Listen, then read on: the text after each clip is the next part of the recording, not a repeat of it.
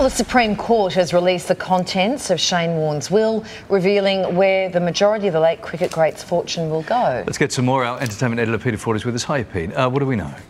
Well, what we know is there was an estate that was worth $20.7 million, and that includes property, includes cash in bank accounts, and includes personal belongings. So $20.7 million is the value of the estate. Must admit, it's a little bit less than I thought it would be. You know, Shane was flipping a lot of properties in the last few years of his life and doing really well with them. Not to forget, of course, he has in somewhat recent years had a marriage breakup, which would have been expensive. So that $20.7 million, the vast majority of that is going to his three children.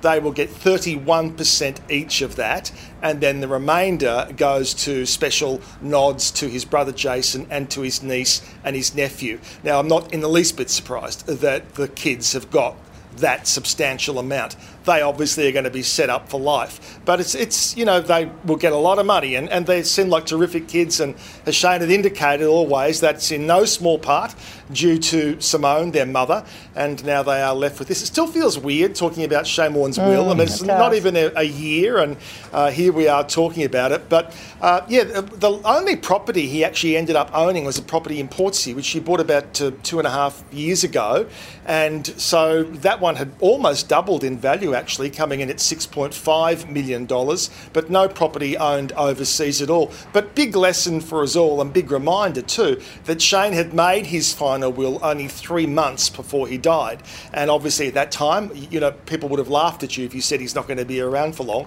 But there was wisdom there to go and keep that in check, because his situation was constantly changing with investments and properties. Pete, is this unusual that we would know this? The Supreme Court has released the contents. Is this public for everybody all the time? It's not like they printed it out and sent it to us in the media, but it was accessible by way of the Supreme Court, which I imagine anybody's is if you want to go and ask looking for it. So, okay. Yeah, so they weren't seeking publicity. Yeah, it seems a little bit of invasion. A bit intrusive, doesn't it? Yeah. Let's move on, Pete. Alec Baldwin's legal team has made its first big move in court. So this saga goes on, and obviously Alec's legal team, their first job is to keep him out of jail, basically.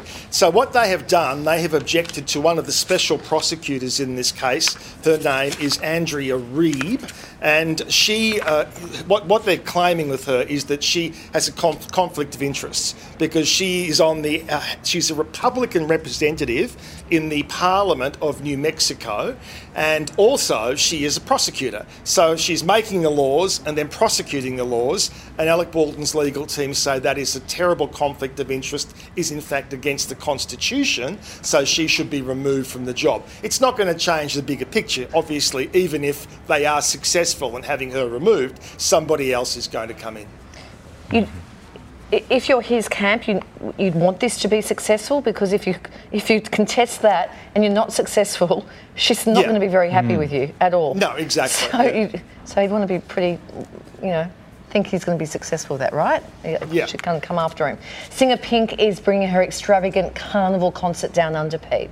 Yeah, so just announced this morning. This is still 12 months away, so it's a bit of a wait, but Pink is bringing her summer carnival concert. You know it's going to be big and it's bright. It's very much on the back of the upcoming album Trustfall. That single is doing really well at the moment.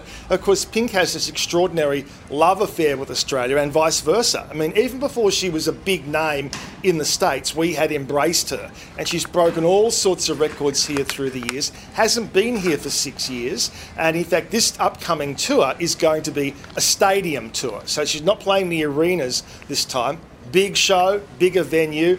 We know she's going to deliver. And pleased to tell our viewers in Newcastle, she's coming to you. And on the Goldie as well, she's going to be coming to you as well as all the capital cities. So look out for Pink this time next year. Oh, Newcastle's going to go off. Yeah. All right, actor Ben Stiller has reprised one of his most iconic roles, right? Yes, in amongst the many commercials that we've been looking at this week for Super Bowl, Ben Stiller is one of them. Now, what he's gone and done, this is for Pepsi Zero. Sometimes in all the talk and the excitement, we forget what the ad's actually for. But this is for Pepsi Zero, and in the ad, he recreates various movie scenes, including the return of Derek Zoolander. So good to see Derek back. Wow. What do they get? What are we talking? 10 million bucks? I was thinking that today. I mean, Elton John's doing one. I mean, everyone's doing it. And obviously it's not probably only 4 or 5 days' work on his part. I don't know, is the honest answer. If you need to ask, obviously you can't afford it. So, well, big bucks. I reckon probably Elton John needs the money after his unsuccessful tour of the globe for $5 billion. Good on you, Pete. Thank you. We'll talk to you again soon.